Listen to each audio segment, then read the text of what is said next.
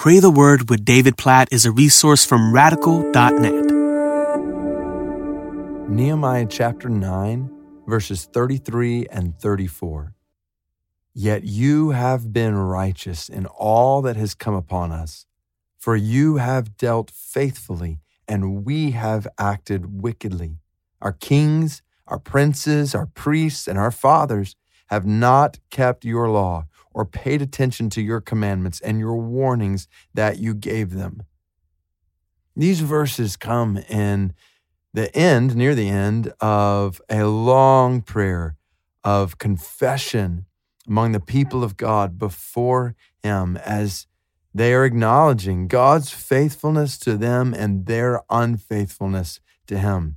And what strikes me when you get to verse 33, and they're praying and confessing sins, really, of their fathers before them that have led to the destruction of Jerusalem and exile in Babylon. But when you get to verse 33 and these people are confessing sin, they say, yet you have been righteous in all that has come upon us, for you have dealt faithfully, and we have acted wickedly.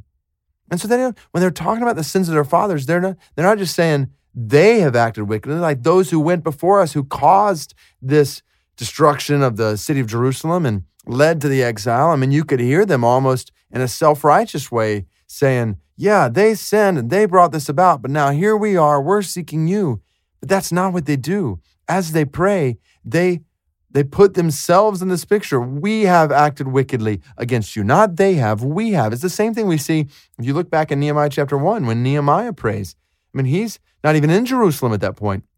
And he says, we have sinned against you. There's a picture here, just like we see in the Lord's Prayer, when Jesus teaches us to pray, he says, our Father in heaven.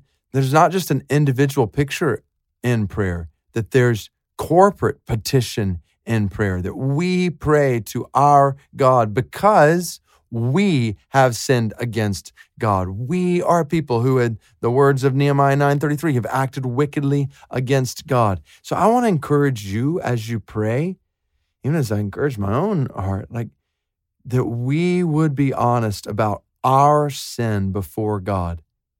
Not just others' sin, that we would see a corporate dimension to our sin.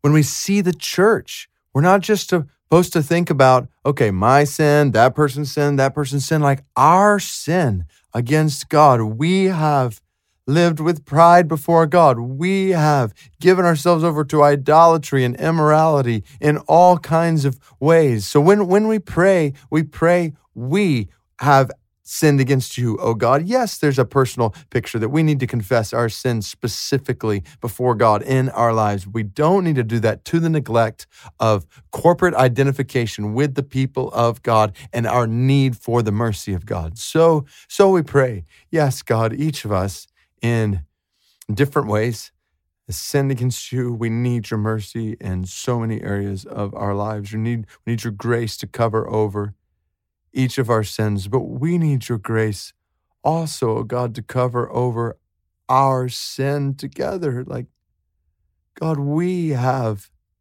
run after so many idols in this world. We have compromised with so much immorality in this world. God, we have sinned against you. We've been casual before you with sin. We have not walked in the fear of you. We have sought good for ourselves apart from you, which is not good for ourselves and not glorifying to you. We have acted wickedly in so many ways, and we together, we need your grace. God, we come before you crying out for your mercy, crying out for humility, crying out for your grace to cover over our sin against you. God, help us not to be so individualistic that we lose sight of the community of faith we're a part of the church, and what it means to confess sin corporately together. And in the process, oh God, to receive your mercy corporately, to celebrate your grace as a community of faith